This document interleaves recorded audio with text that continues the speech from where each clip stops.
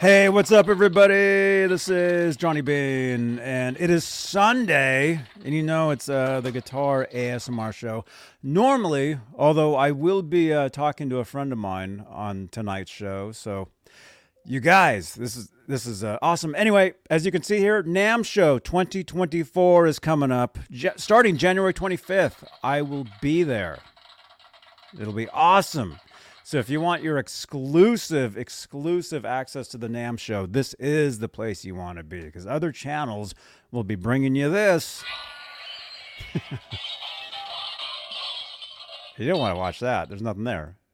I'll be bringing you that. It'll be cool. You guys remember last year?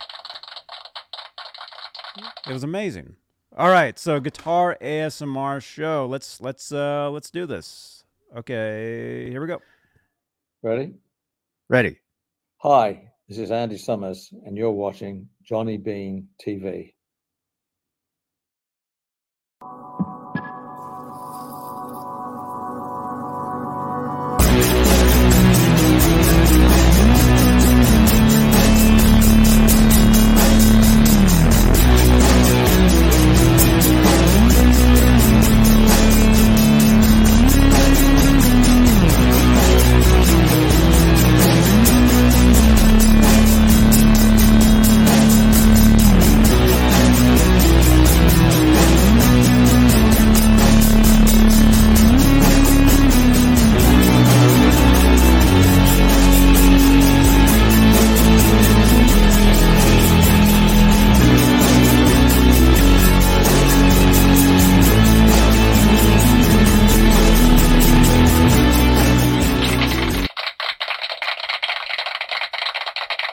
Yo, what's up, you guys? Johnny Bean, this is Johnny Bean TV, and it is Sunday. It is November 26, 2023. It's actually, we're doing this, we're doing these shows an hour earlier now. So those of you on the East Coast, there you go.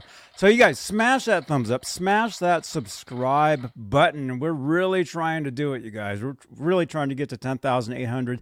I think we can do it pretty soon, too. So smash that subscribe.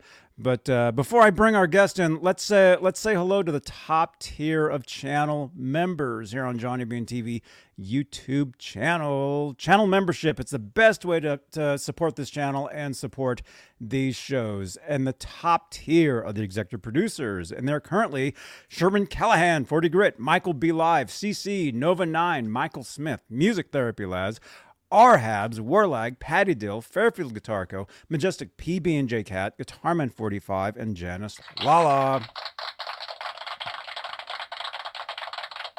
Thank you guys for your continued support for this channel and these shows. You guys are awesome. But you guys know, if you'd like to help support in other ways, Super Chats is a way you can help support. And the cool thing about Super Chats on this channel is it changes the color of my lights. And if you're like, what does that even mean, Johnny? That sounds crazy. If you look behind me, you'll see what's called the Guitar Moire. This is where a lot of the guitars live. There's prizes for giveaways back there. You can you can change these lights in real time with any Super Chats, any support for the channel here. So if you'd like to do that, your name will be over there, right there, and it's awesomeness. So hey, let's do this. Let's introduce our guest, because you guys know we're doing interviews on Sunday nights as well now. So where are you? You're in Los Angeles, right? I'm assuming. Well, I can't hear you yet, but you guys, all the way from the green room, Jay Matsueda, right? Matsueda. That's right. There you go. So where are you? Well, I'm based in Los Angeles, but at the moment I happen to be in Connecticut. Oh, okay. Yeah. See, I didn't know that. That's why earlier today, when you said I kept on saying, Pacific time. And you probably were like, hey, we both live in California. Why do you keep saying Pacific time? Oh, I see. Oh, crap. I didn't even know that, man. So you're on the East Coast. So this is better for you because it's not as late. Because see, normally I wouldn't start till 11. Right. Your 1 hour earlier show is in my favor. exactly. Oh, right on. Dude, this is awesome. And hey, Janice Lala, thank you so much. Janice has been a member for 12 months here on Johnny Bean TV. And actually, if you are a channel member, you get to have these little monthly. You get some little like shout out thing, and that's what Janice just did. So, Janice, thank you, thank you so much for that. Wow. Well, hey, Jay, let me just say it's awesome having you on the show. It was Hey, it's great great to to meet be here. you. What was that? 3 weeks ago? Almost a month ago. Yeah, it was about 3 a month weeks? ago. Something like that. We saw Andy Summers play live at this Yeah. great Golden State Theater. That was awesome because I remember I drove down. Well, you had started messaging me on Facebook, I think maybe like a few days before or a week before or something. And I don't know if we were Facebook friends. I guess we were, but you were messaging me, and you were saying, "Hey, I'm driving up for the show. You know, I'll be there. You know, all this stuff." And then the day of the show, I head down there like in the afternoon. I was down there like way early because I had been there to see Wolfgang Van Halen's band, Mammoth WVH. Same venue, like a month before, 2 months Oh, okay, before, okay. something like that. So I'd been to that venue before. And so I knew, you know, when you go there, there's this guitar store right next door and you get to hang out and talk, you know, shop with this guy that owns this guitar shop, which is really cool. So anyway, so I'd been there to see Mammoth and everything. So I knew the venue. And so when it came time to see Andy there, I'm like, oh, this is going to be awesome. I know exactly what the place looks like. I can get down there hours early and blah, blah, blah, whatever. But then you were messaging me on Facebook, I think during that day. Like during the day, you're like, hey, I'm on my way, or I'll, you know, I'll be there. And I think you had asked me, hey, can you record, you know, some of it? And, which I didn't do. I wasn't able to do that. But Yeah, I probably intermittently contacted you throughout the day because I was pretty dedicated. I mean, from Los Angeles all the way to that venue, that took me what, 6, 7? It was a long drive, hours. So, but I had sort of a secondary and sort of a tertiary goal as well. One of which was to see a friend in San Francisco after that, and another of which was to continue onward to get some autographs that also related tangentially to the police. Of course, this is a whole nother aspect to our, you know, to our story, our common interest. It's that it revolves around the police. And Van Halen, don't worry, you guys, and Van Halen. So how did we meet? I don't even know. I mean, I met you at that show because you came up to me, you found me. But Yeah, before you know, that, like, do you even know? I have a long history of having, you know, online friendships with people that I then later someday meet. Right. So, you know, as police fans and collectors of material, you know, I saw your name, you know, regularly on different feeds in the same way that I've seen the names of people throughout the course of time, like Erwin Kempen or the late Tony Carbo, sadly, you know, rest his kind soul, or people like Giovanni in Italy, or you know, you name it. There's people all over the world who I've had relationships with, you know, as fellow fans and collectors since the mid '90s, and then once in a while, when I happen to be in their country on vacation or something, then I see them. For instance, I met Erwin Kempen, I met Raphael in Paris.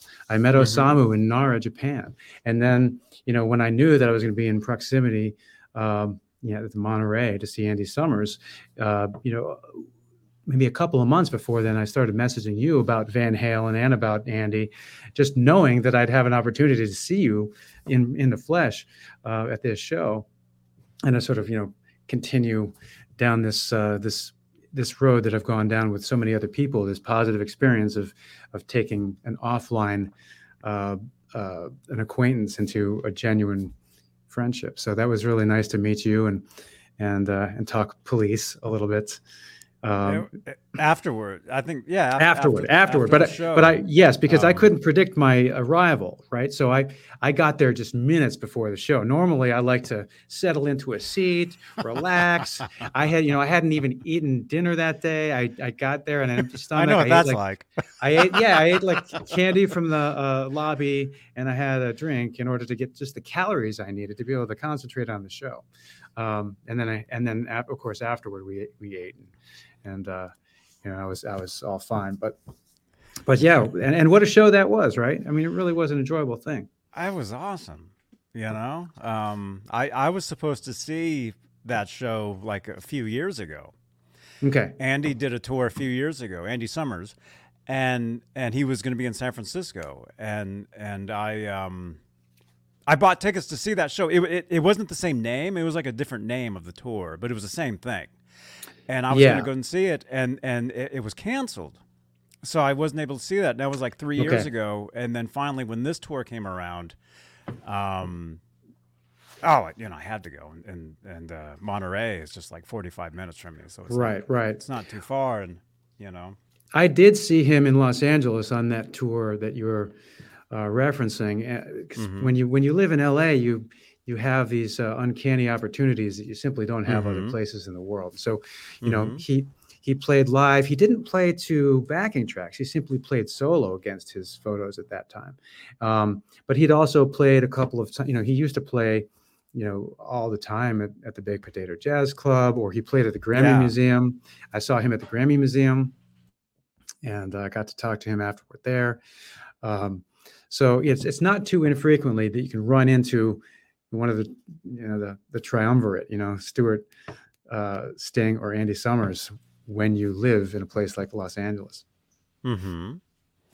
But yeah, he was in great form when we saw him. He was, I love that he really brings his personality to his appearances, because yes, it's about the music, but he also provides a lot of context with stories, and you get a sense for his wit.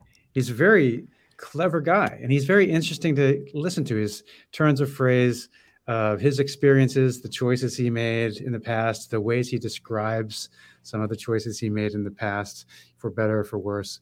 You really get a sense, and you really get to, and I was just really in awe of his actual his performance that night we saw him. I really thought he was on the money. His musical choices. I mean, as people will know, why am I here? Who am I for the purposes of this interview? Is that I'm also a musician, so, and a guitarist and a bassist.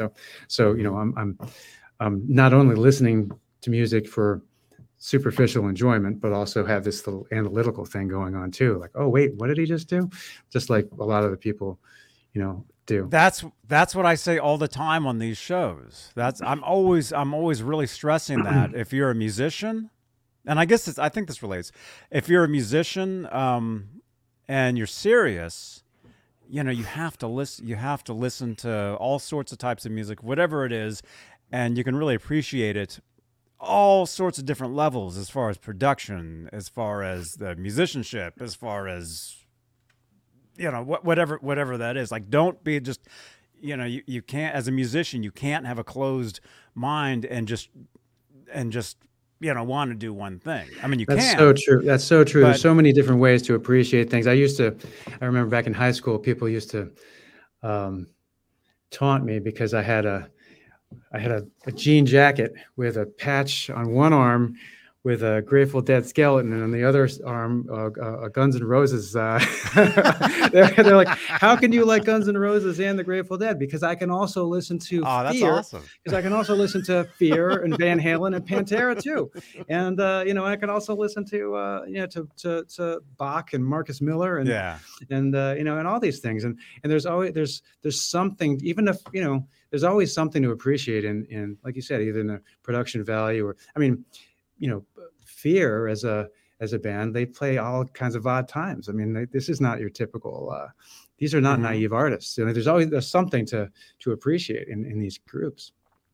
So yeah, having a breadth of exposure to different art forms can be really worthwhile. And then I've also heard on the flip side, there are artists who say, "Oh, I never want to taint my ear with what anybody else is doing. I want to just kind of like live in my own little thing and produce and be the one who gives, and never really, tarnish my." That's what Eddie Van Halen always said. That people would ask him, "What are you listening to?" He's like, "Oh, the last record I bought was in 1980," and this is like 20 years later. Like he would always say, "Oh, he's always writing. He's always creating his own stuff. He doesn't listen to his older stuff. Always making new stuff, and he really doesn't listen to anybody." Well, when you're someone like him, which is, he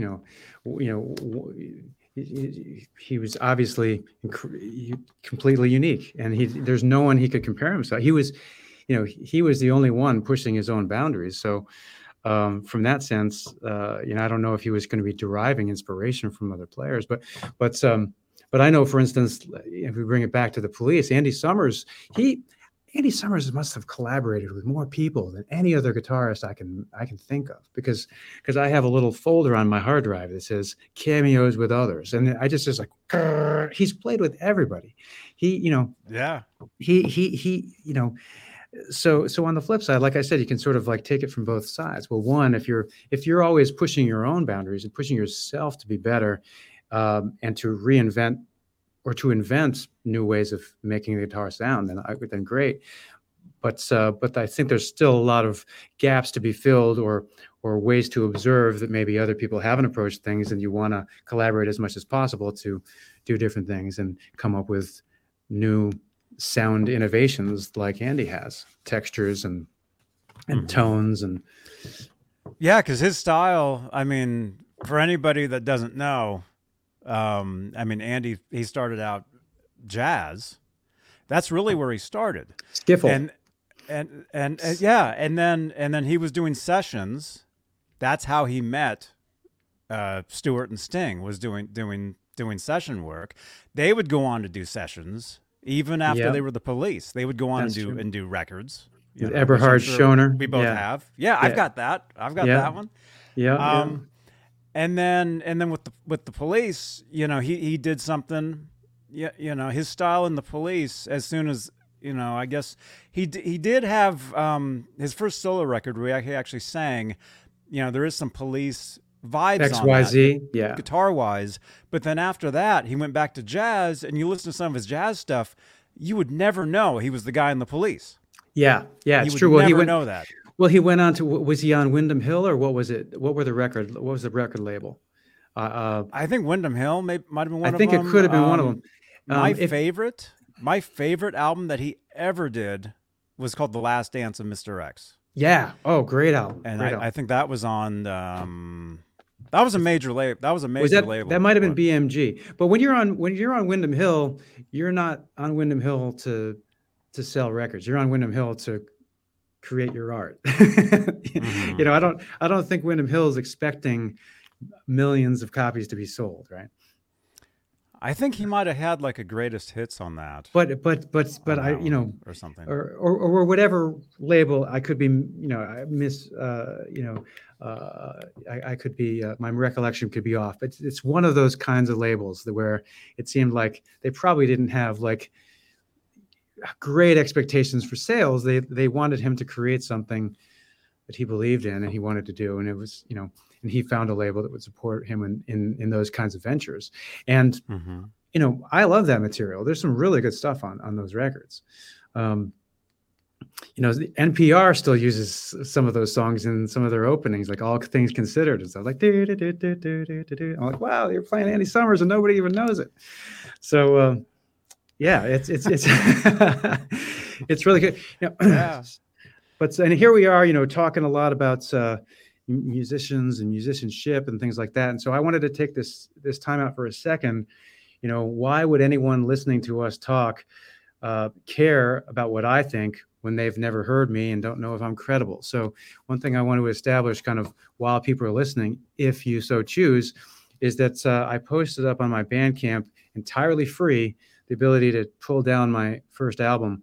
If you go to my Bandcamp, you can just hit buy album and name your price as 0, and you can just take it down. The first song is an instrumental that is it has like a double bass approach. It's got like the actual root note bass, and then it has a solo bass which does some sort of counterpoints, kind of finger tapping stuff on it, by Doug Shreve. And I think you guys, many of whom like Van Halen, might actually get into that one. But anyway, yeah. So if you play that in the background, you say, okay, well, this Jay guy, he hopefully you'll say he doesn't suck. He's credible. I can listen to his opinions on this stuff. But yeah, but I was impressed by Andy because I've heard him across all different kinds of band situations, trios, quartets. Like I said, in Los Angeles, you get to see people a lot more frequently. And I saw him at this place called the Baked Potato Jazz Club, aka the Spud, where it's a tiny place where headshots are stapled all over the walls. It's this, and the stage is only like 6 inches tall. And when you see people there live, you can reach out and touch them. I've seen everyone from Andy. I saw Steve Lukather there. I've seen, Brett Garside, all kinds of people there. They kind of like go there to play the music that they love after they've gone and done sessions for other people all day. And that kind of thing.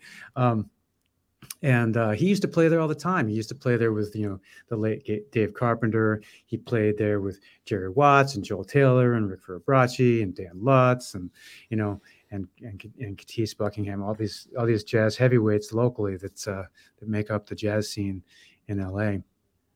Yeah, I would see all those dates like on his website. I mean, over the years, it was always baked potato, like all the time. Yeah, and I don't know if it's true or not, but I also know that there's I think it's in Italy. There's a place called Pizza Express. It's a venue, and I want to say to myself, like I can see why someone would play Pizza Express because it must be like the Baked Potato, a small room. Play there too. Yeah. It's like, okay, well, it's a small room that has a funny name. That's very specialized. It's fusion jazz. And it brings in a dedicated crowd. But you always know that the music's going to be good there.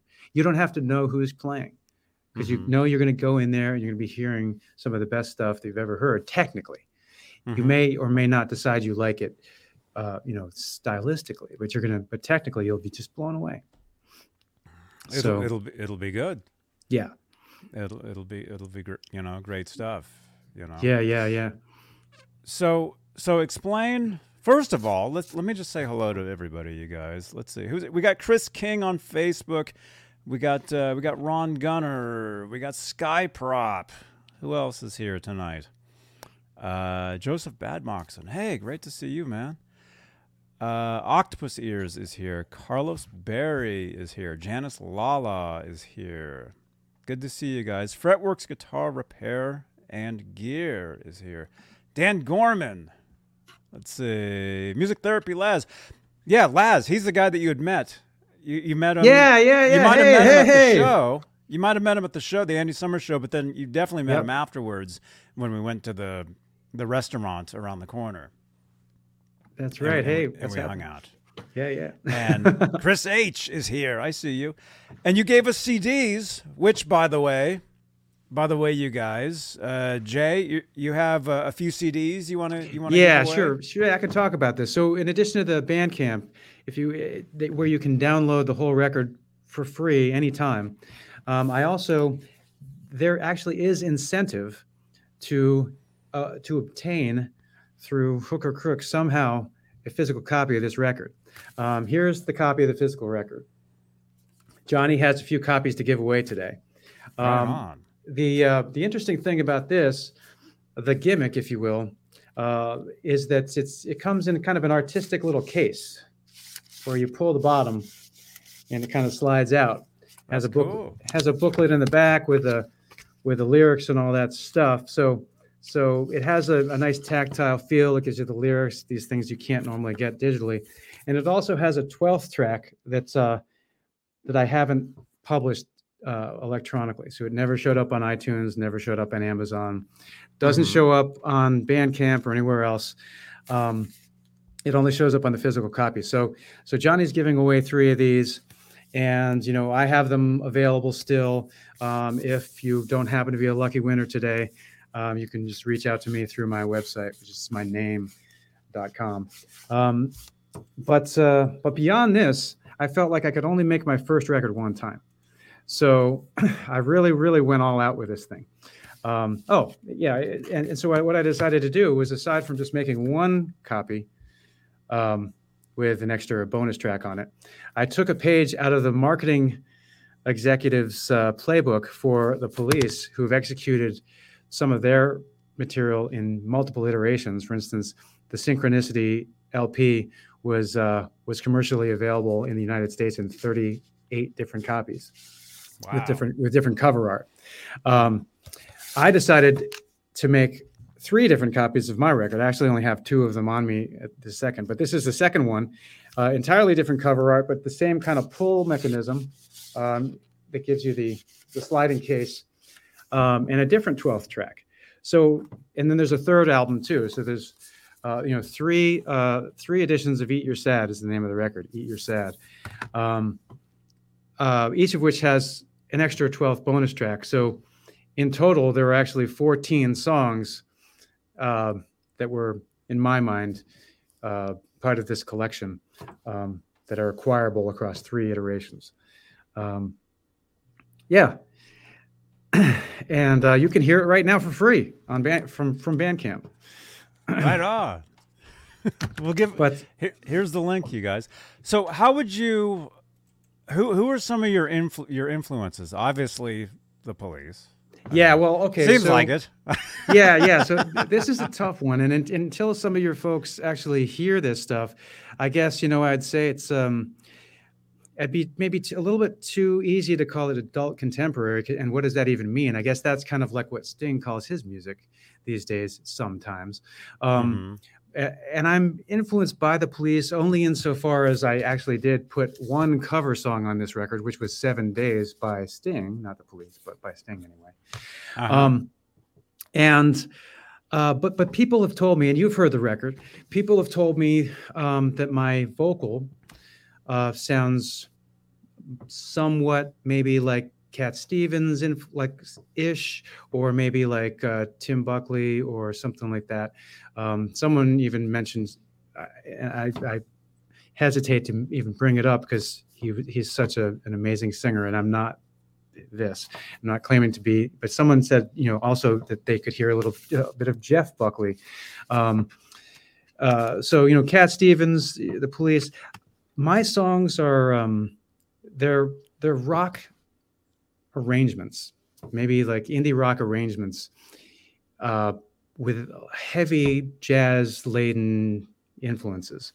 Because as I mentioned, I live in LA, and I'm part of the LA scene, the jazz scene, if you will. A lot of people there know me.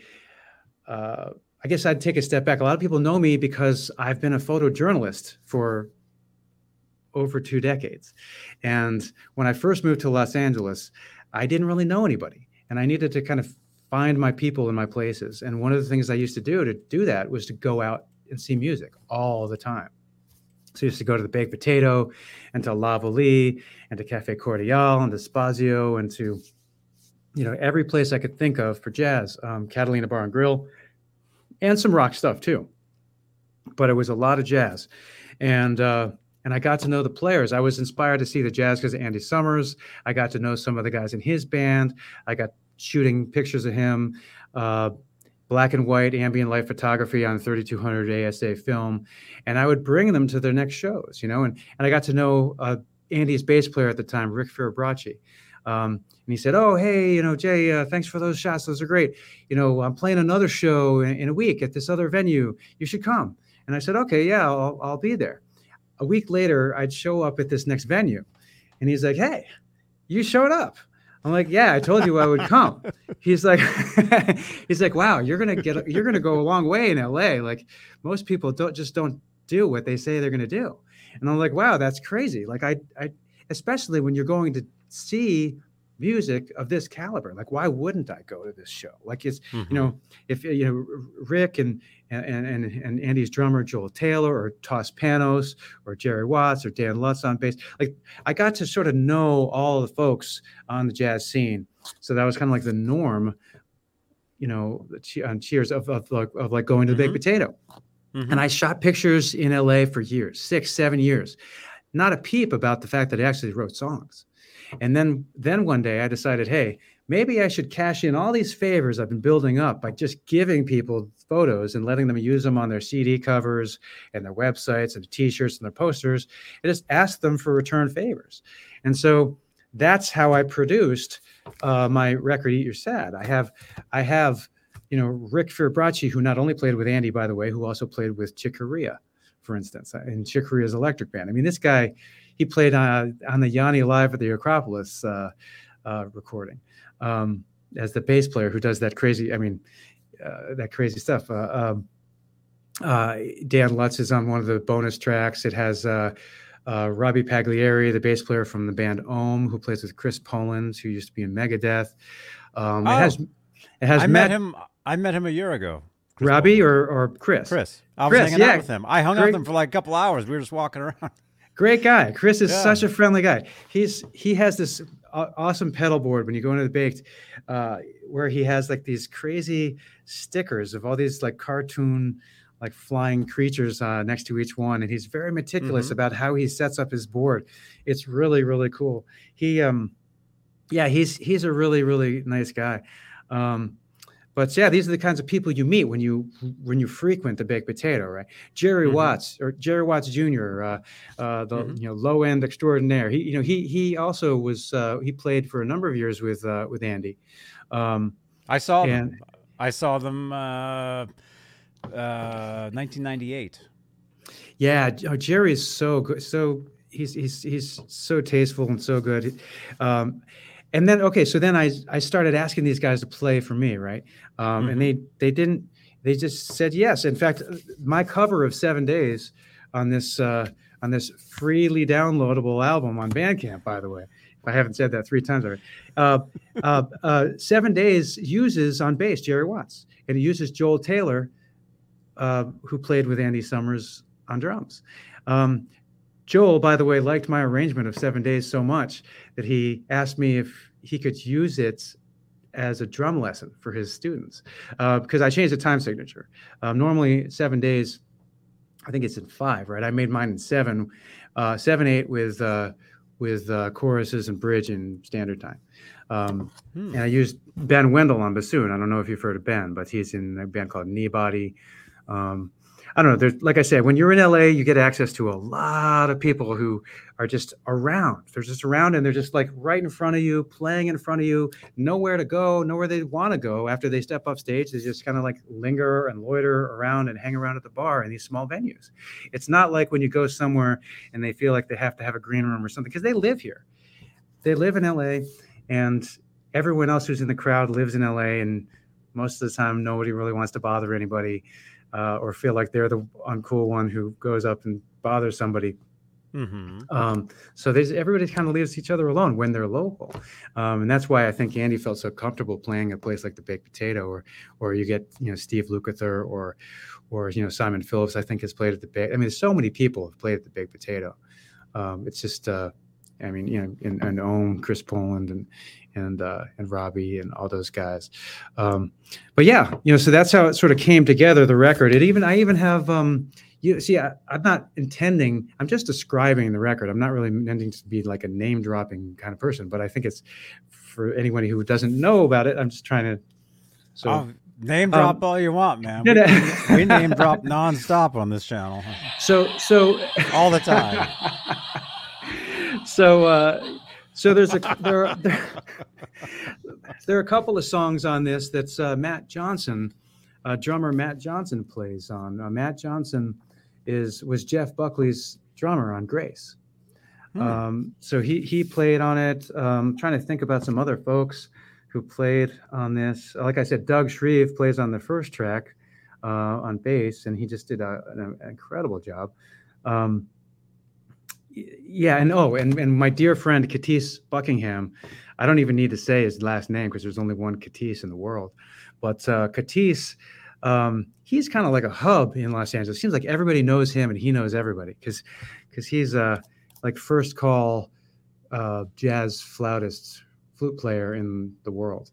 Your listeners know him because he did the jazz flute scene in Anchorman. He was the actual person who tracked that recording for Anchorman, and kind of like cool. put the term jazz flute out there in space. But everybody seems to know him, and so if you need, and he's a dear friend of mine, and if I'm like, oh, I really could use, I think I'm thinking of flugelhorn on this track. He's like, oh, you should call up my friend so and so. I'll call him right now for you. And like all of a sudden, it makes production of an album so much easier because all you have a direct conduit. Even if you hadn't gone to the Baked Potato and chatted someone up for months or whatever, you all of a sudden people are around. People are willing to do these kinds of things, and especially if you already. It's kind of like you'd imagine when one person is attached to a script and they use that fact to bring in the other celebs, right? It's like, oh, wait, so-and-so was playing on your record? Oh, yeah, I'd be happy to do that. No problem. And then all of a sudden you've got like 30 cats on this record saying to themselves, oh, I better play my ass off because I know everyone in LA is going to hear it. So as I mentioned to you, I'm a photographer. So if you look in the liner notes of this record, all the photos in the back pages. These are all the folks in the first record. Ben Wendell, Chris Wabich. Chris Wabich played drums for Sting on the Dolphins soundtrack for IMAX. You got Michael Bluestein. He is currently in Foreigner as the keyboard player. You got Jean. A lot of these guys I forgot until I'm looking at their photos.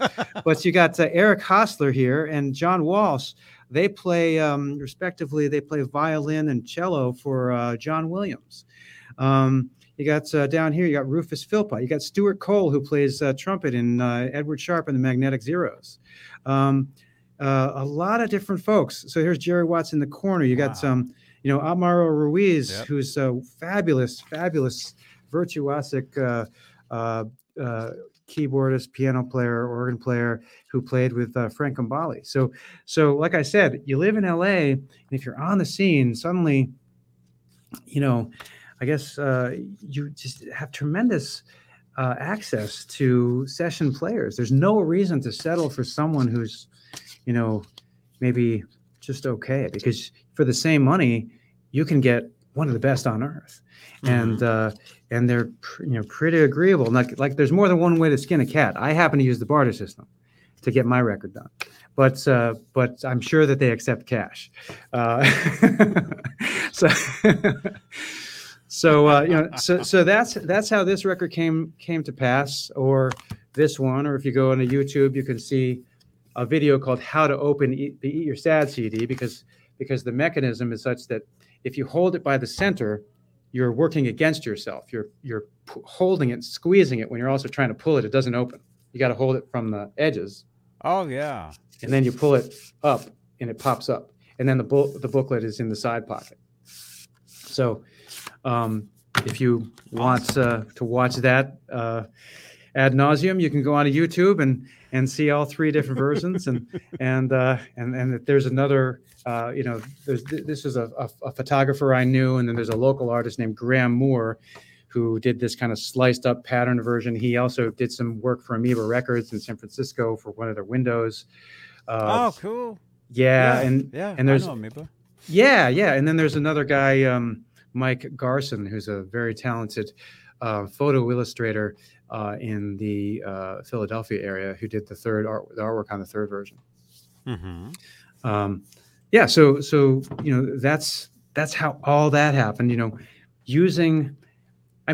It wasn't using photography to get the music recorded. It was documenting the shows that I wanted to go to anyway, giving these photos to people to use in practical ways without really charging them anything, because it's not my job. It's sort of like a secondary vocation. It's practiced at a pseudo professional level, just giving them to use. Mhm. And then sometimes also helping them with CD layouts. So for instance, Mara Ruiz, I shot this photo, but then I also did the layout for him of his record. And Wow. you know, the Los Angeles Saxophone Union. This is Katis Buckingham and Bob Shepard and some other really heavyweights. You know, I shot these pictures in Union Station in LA, and then I actually did the layouts for them. They just kind of assumed that I knew how to do layouts. So they're like, oh, here's Brett Garsett. This is an interesting one.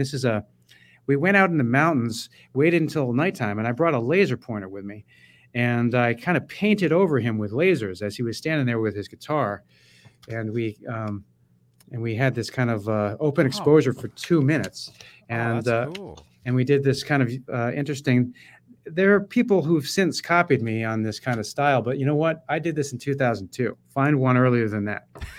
No, I challenge cool. someone to find that concept executed earlier than 2002 because it was pretty original at the time. You know, Nick Mancini is a vibraphone player. You know, shot this photo of him. Mhm. You know, shot pictures off his porch onto the garden down below at the garden hose, or beloved Larry Wolf, who has this. The late Larry Wolf, he passed away just last year, sadly, but he had some great. He was a character actor who was in a movie with Robert Downey Jr. Robert Downey Jr.'s first movie, actually, it was a movie called Pound. And this is a CD that I did for Larry, where he was doing kind of like old-timey standards, and did some layout work for him. So, you know, people, they asked me to do, I either shot photos willingly or else I went in there and they asked me to do photos. I did the photos. I mean, remember, this is on my own dime. They didn't charge me at the door. Mhm. I just walk into these jazz venues for free. I see the shows. But I, at the time, I'm shooting film. I pay for the film. I process the film. I'm sitting there scanning negatives, and then I'm just, I'm giving this stuff to the people, and I'm doing this for years. But then it all sort of came around because it's, you know what, maybe I should cash in some favors. You know, I'm sure, why wouldn't these guys want to help me out? I've been doing stuff for them for years. Don't ask, don't get, right? So I asked them, and overwhelmingly, people were willing to come out and do sessions for me. So how would you email them tracks like, hey, this is a track, or would you say, hey, what were the like the sessions like with these players? Yeah, so this is an interesting one too. I mean, everyone's different in the studio, right? And everyone has their own production style. So I tried to make it super easy. There used to be a service back in the day. It was called like something like Studio Referral Service or something. It was like an 800 number, and like you call up the number and you're like, hey, I need a studio that's open tomorrow in Thousand Oaks. Like, where is it? Like, and they just, like, they call you back in an hour. Like, oh, we found the place just for you. It's perfect. You need drums? We got the place for you. We got your live drum room or whatever. And I mean, we had the internet at the time, but for some reason, this had a function, the studio referral service, right? So I always wanted to make it super convenient for everybody because I was operating on favors. So I wanted to be, very easy. So we'd typically be somewhere in their general neighborhood from where they lived. And I probably would send them a track in advance or a track or two in advance. But my typical style of producing is that I've chosen someone to play on a track because I've heard them across different situations. I've heard them in the fusion jazz community playing with multiple different people. So I kind of have a sense for what their capability is and what their style is and some of what their choices are like, and what their tone is like. So my choice in selecting an individual to play, that's one of the only choices that I tend to make during the session. I go in there, and first of all, my first choice is make sure people are not pressured. I think the worst thing you can do for creativity is make people think that you're looking at the clock. I mean, yes, it costs money to get into the studio, and the engineer costs, it tick, tick, tick, you're paying for the engineer, you're paying for the studio, and yet you're not going to get what you want if people feel stressed. So what I did, what I still do, I just go in there and I shoot the breeze. I shoot the breeze almost to the point where the person who's going to be playing is wondering when the heck it is that I'm going to start. Like it's almost like reverse anxiety. It's like, wait, instead of like being pressured to play, they're like, wait, when am I going to play? Like, don't I get to play today? So we just shoot the breeze for like a half an hour or something, so that they know, hey, the vibe is that we are taking our time. We're going to get what we need to get. And then I asked them to sort of absorb the tune and then, invest in of themselves what they feel it deserves, and to just do 5 or 6 passes. Now, there are some people who don't need more than one pass. Like I mentioned to you, my friend Katis, he typically only needs 1 or 2 passes of anything. I call him, and I've known him for 21 years, and I've never heard him play one sour note. As a result, I call him No Clam Buckingham as my as my nickname for Katis, because Katis Buckingham. But yeah, he'll come in there and he'll just nail it right away. But typically, what I do, since there hasn't been a rehearsal, of course. So back up. I don't have a dedicated band, right? I'm a guy who writes songs. I put scratch guitar down to a click, and then I record drums and bass, maybe together, or maybe drums first and then bass.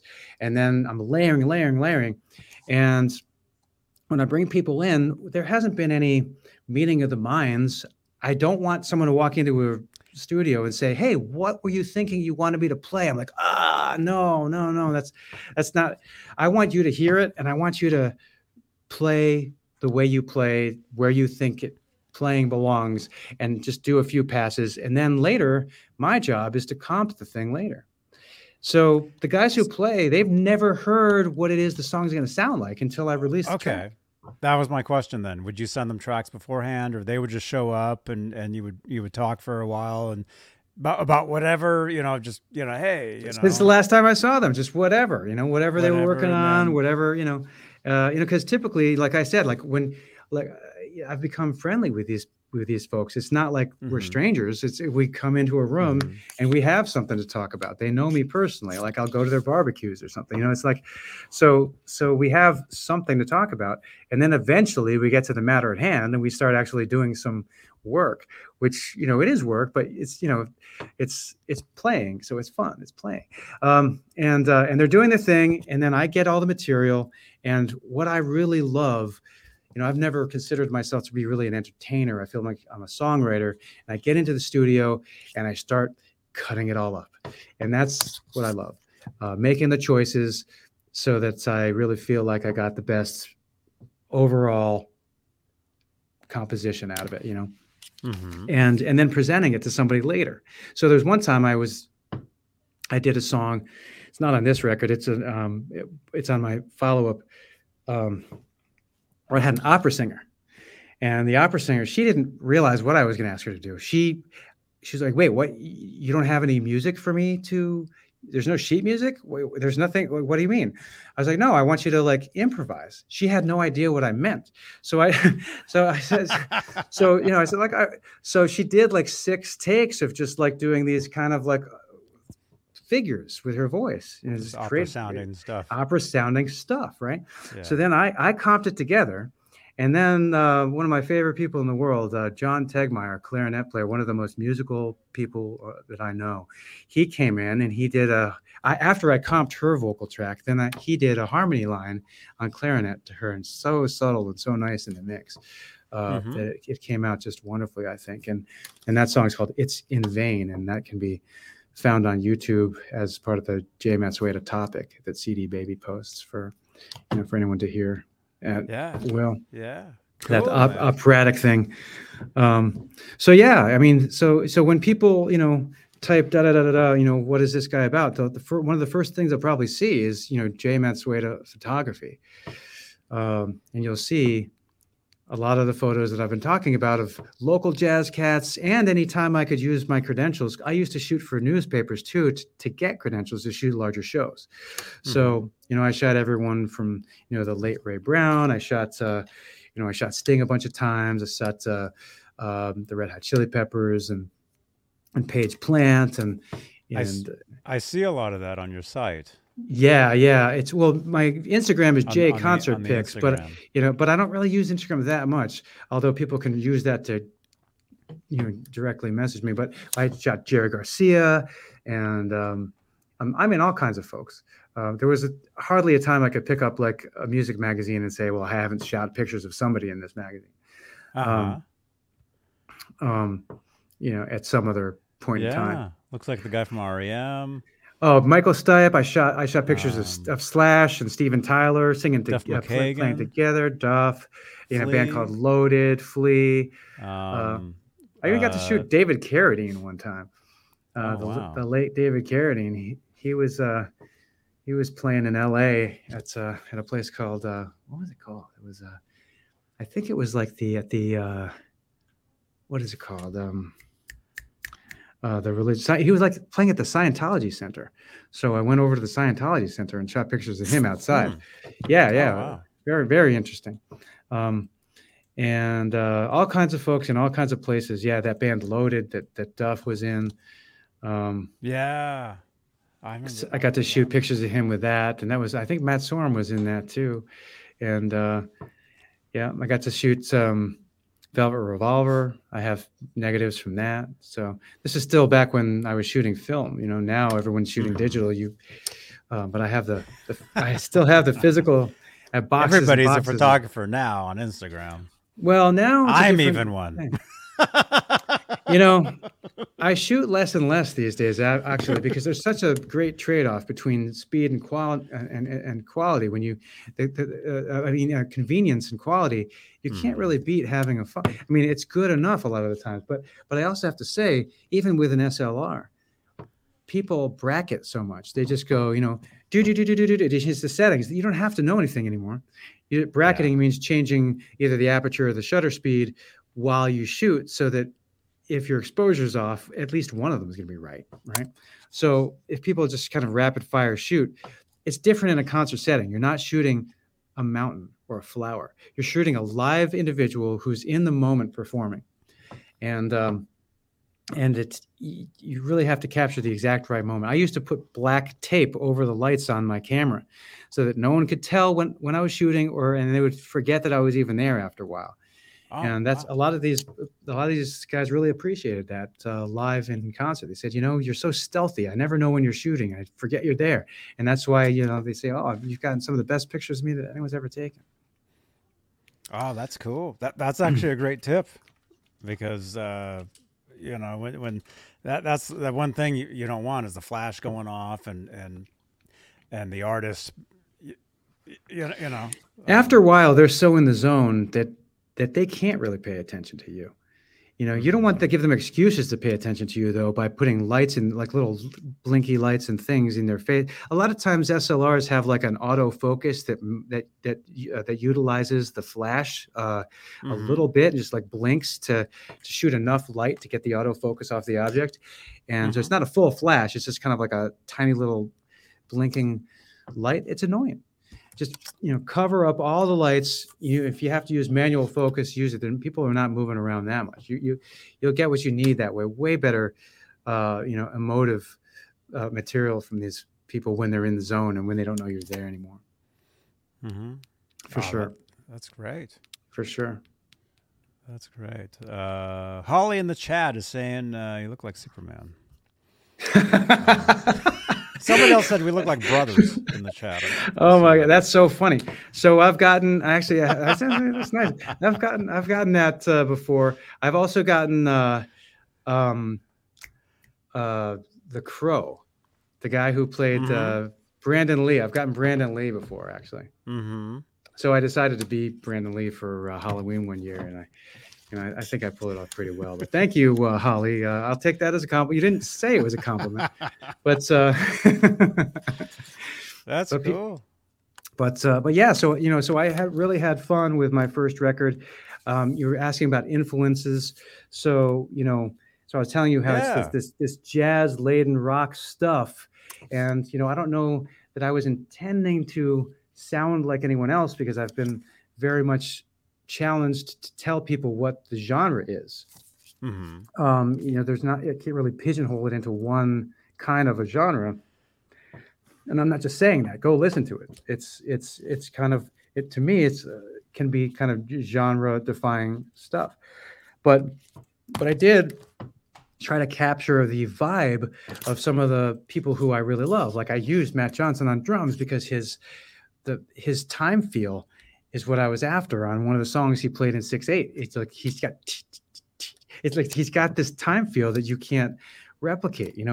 When you zoom in on it, it's not really exactly on the grid. There's something about it that's intangible. I mean, you do the same thing with Stuart Copeland. He doesn't play to the to a click. He's not on the grid. There's something about these guys' time feels that are just kind of like hard to put your finger on. Another person who was really influential on this record, crucial, essential, was a guy named Joel Shearer. He was a guitarist, or he is a guitarist, who used to play on tour for Alanis Morissette and Damien Rice. But I knew him because he was in a local band of his own called Pedestrian. And Pedestrian, in my view, they were like the local Radiohead. I could go and watch a Pedestrian show, and it could be a 45-minute set, but I could have sworn I was there for an hour and a half because the way that he just layered and looped, and I just felt like I was in this soup of sound, and I totally lost my sense of time listening to Joel Shearer play, and his bass player Joe Carnes now plays for Fits in the Tantrums, actually. And he's on my record for one song. So all these people that I'm mentioning, it's not just a name drop. It's also because you can get the entire record for free on Bandcamp right now just by putting 0 in the in the name your own price. Just put 0. Look at all these names I've been dropped that you can listen to tonight. Just take it. And if you're lucky and you're interested, then you can win one of 3 of these from Johnny. Oh, well, let's do that. Let's we got 3 copies, you guys, and I know last night we did a whole different giveaway system on the show, but we'll go back and do the what do you call it? This one, the StreamYard giveaway. So this will be for physical copies. Yeah, we'll do 3. This thing. You're good with doing 3? You have 3 of them there? Yeah. Okay. I mean, hey man, I've got as many as you need. You need a copy, I can get you a copy. It's like I can get you a toe, dude. Oh, right on. No, but I definitely have 3 that I can mail out. I'll take an extra one. I caveat domestically. I'm happy to ship these around domestically. Sending them around the world has gotten just to be very expensive. But yeah. I know. Okay, well let's spin a few times for you guys here. So hey, if you guys are watching, free CD. You guys ready? Okay. All right. We'll spin 3 times. Yeah, and if you're not sure, a CD is this shiny thing that protects your drink against a wooden table.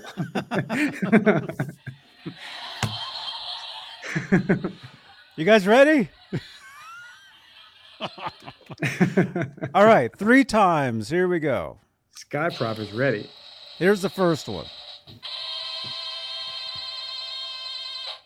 First winner is, here we go, Fretworks Guitar Repair A. There you go. You win a CD. So you know how to get a hold of me. Yeah. So how does it work? Do you obviously you need to get people's addresses, and then I can give you the CDs to send around. But if people don't provide their addresses, then that would mean that if Fretworks, for instance, for some reason is contented with the downloads and doesn't care for physical things and wants to give it to someone else, they can. But there you go. Fretworks Guitar Repair CD. Yeah, you'd like All right. should we keep spinning? But we don't want to spin forever either. No, we'll do a few. So Fretworks. Yeah. Fretworks, you want a CD? So there we go. Okay. Yeah, we'll do a couple more here. Here we go. Next one.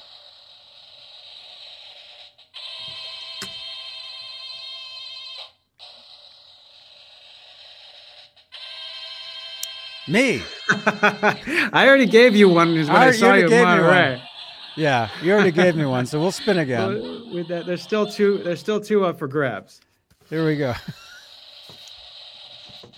Yeah, because the thing is, there's like 5 of me in here. That's the thing. So it might land on me anyway. But see, there's me again. So you know what I actually found that art students were interested in like dissecting the construction of this. So I got some people who were interested in it just for the actual mechanism, and it's cool. Not for the music at all. It's I mean, it's a cool CD holder. I'd never seen one like that.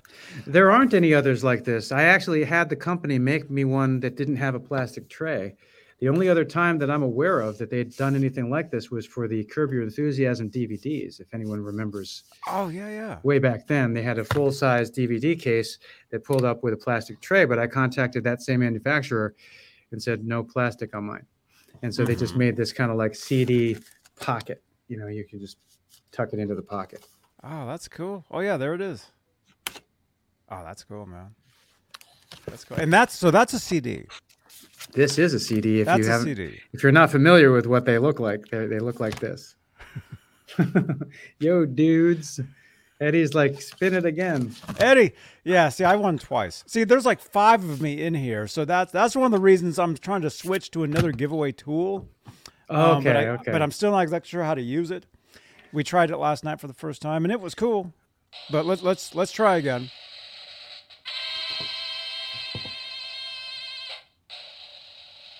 The winner is Eddie Jones Jr. There we go. Hey, there we go. Eddie Jones. What's up, man? You just won a CD. Message me, 415-952-3263. The number on the screen. Send me your info. I will get that to Jay, and he will send you a CD. So we got Fretworks, which is Ron, I think. Someone said, congrats, Ron. So yes, they must know something that I don't. Eddie Jones Jr. CD. Okay. Holly says they love this one. The more spins, the more fun. Well, cool. Suspense. Everyone's looking for a little bit of suspense in their lives. Yeah. There we go. All right. Last one. Last CD. Here we go.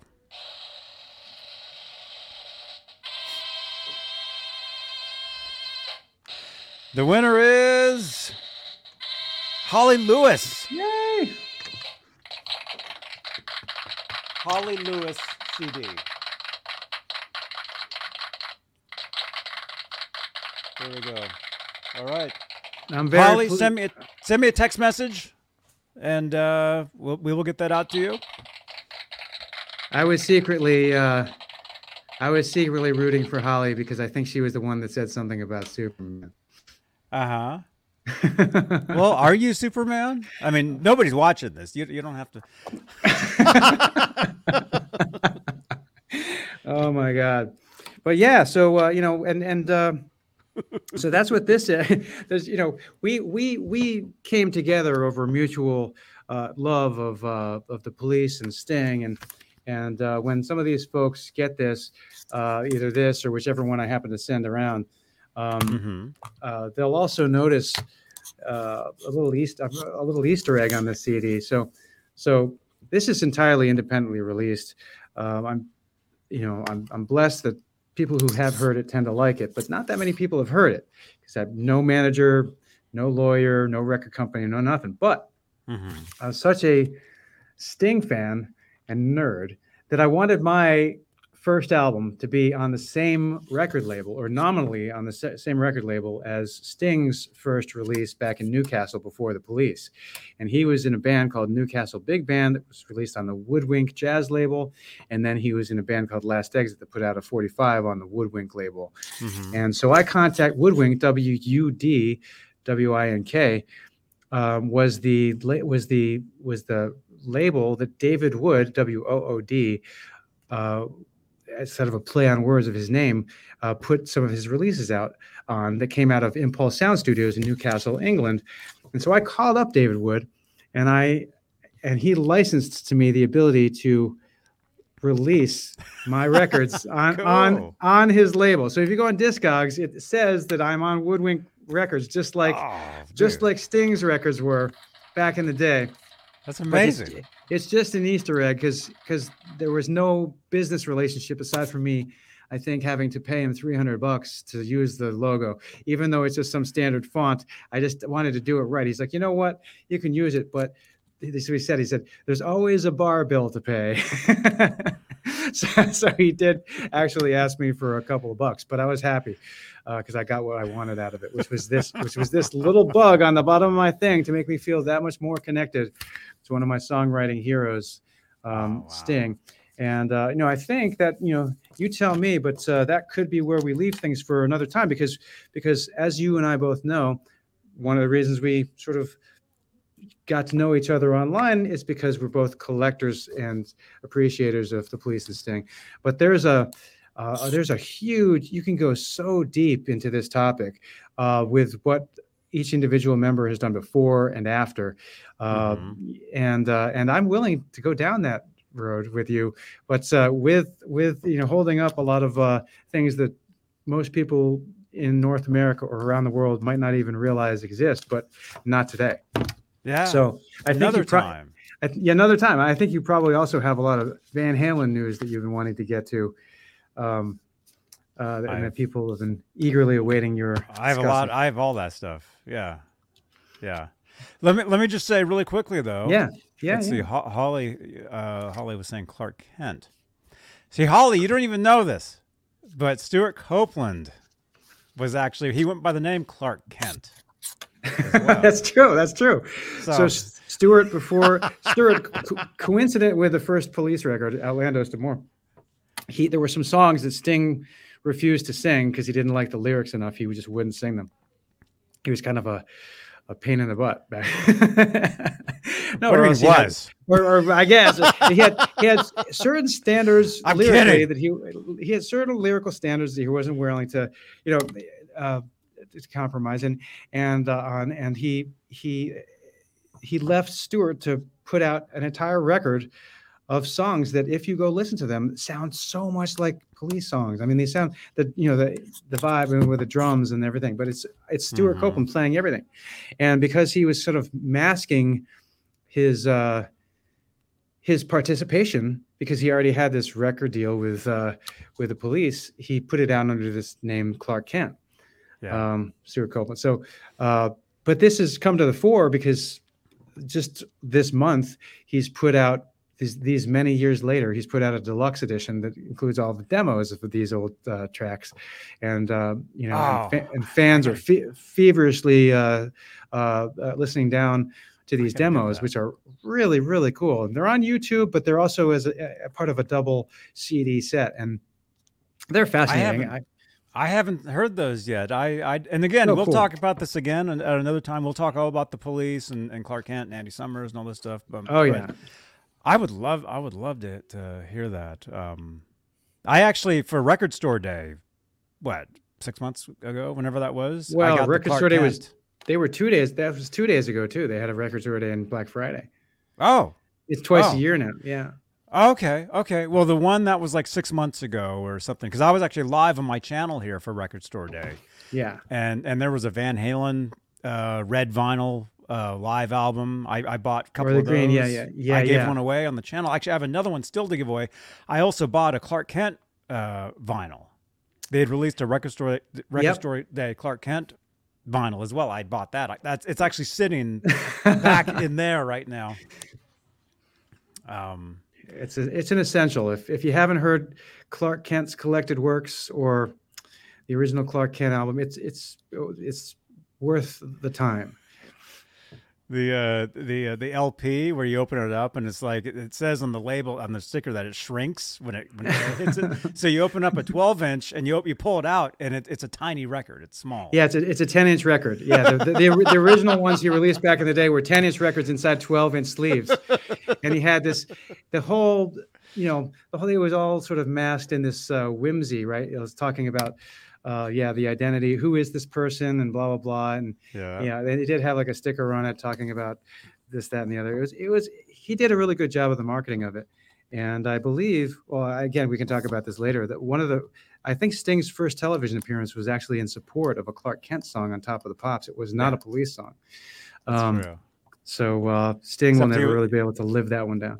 They were wearing masks though, so you wouldn't know it was him unless you knew. Clark Kent was supposed to be secret, so when they went on to television, he wore green face paint and a top hat, slash-esque top hat, and everyone else was wearing like gorilla masks. Mm-hmm. So, yeah. But anyway. Craziness. But hey, Jay, thank you so much for hanging out. Thank you. Thank you for finding me at that show too, because you came up to me. You're like, hey, like you had just got there. You'd been driving all day. I was still sweating. I was running in, wondering if I could get there on time. Hadn't eaten, but I knew that I wanted to meet you, and I was like, wait, where is he sitting? Oh yeah, and like I yelled out your name a couple of times. I thought that was you. Like, hey, what's going on? Yeah. So it was, and I can't thank you enough for letting people know about this. What I did with this record back in with my friends in LA, because when you're an independent artist, you don't get a lot of opportunities to like I said, to kind of get recognition or validation or of any kind. If you don't have a label, a manager, a lawyer, or whatever, you make a record, you put all your heart and soul and energy and time and money into it, and then you're kind of like underwhelmed by how few ripples it makes, because there's only so many people or how many people that they know. And and I didn't make this just for my friends. I made this for everybody. So I really do appreciate that you've opened up your listenership to this and asked me on. You're welcome, man. And you'll have to come back. I'd love it. Come back, definitely. You guys, link down below, or actually over there. That's the Bandcamp link for Jay's album. Just type in, if you want to download it, just type in a 0 and you can buy it for nothing. For free. For free. But if you do want a CD, we gave a few away. If you do want a CD, you can go to actually Bandcamp as well, right?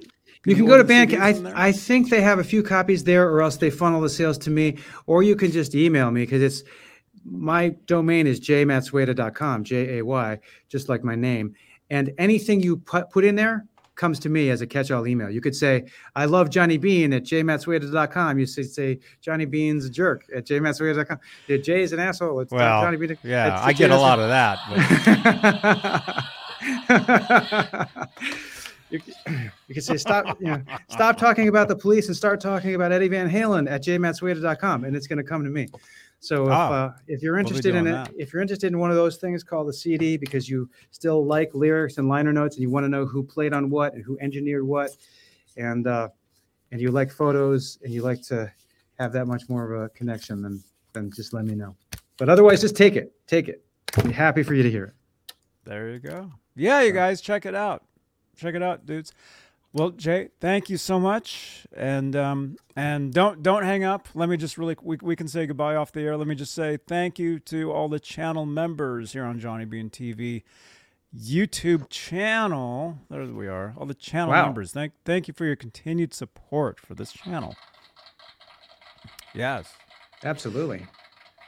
Thank you so much, you guys. And before we go, let me play this video, this Andy Summers video. My audience, they see this all the time. I don't think you've seen this, but it was a show called Huffington Post Live. It was about 10 years ago. Andy was promoting the movie. Remember the movie that he put out? Yeah. Oh yeah. The one that was based on his autobiography. It was called Surviving the Police or something like, but his autobiography was One Train Later. Yeah. Right.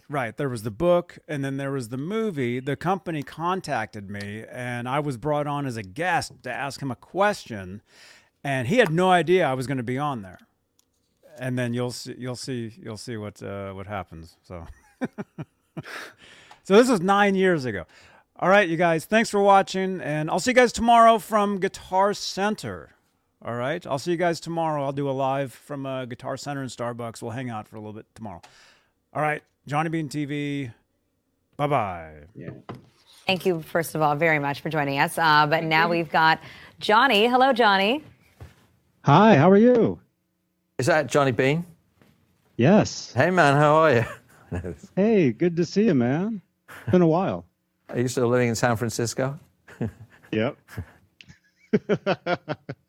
You guys know each other? You guys hang out? I bet it. Yeah, it's funny. What's your question, John?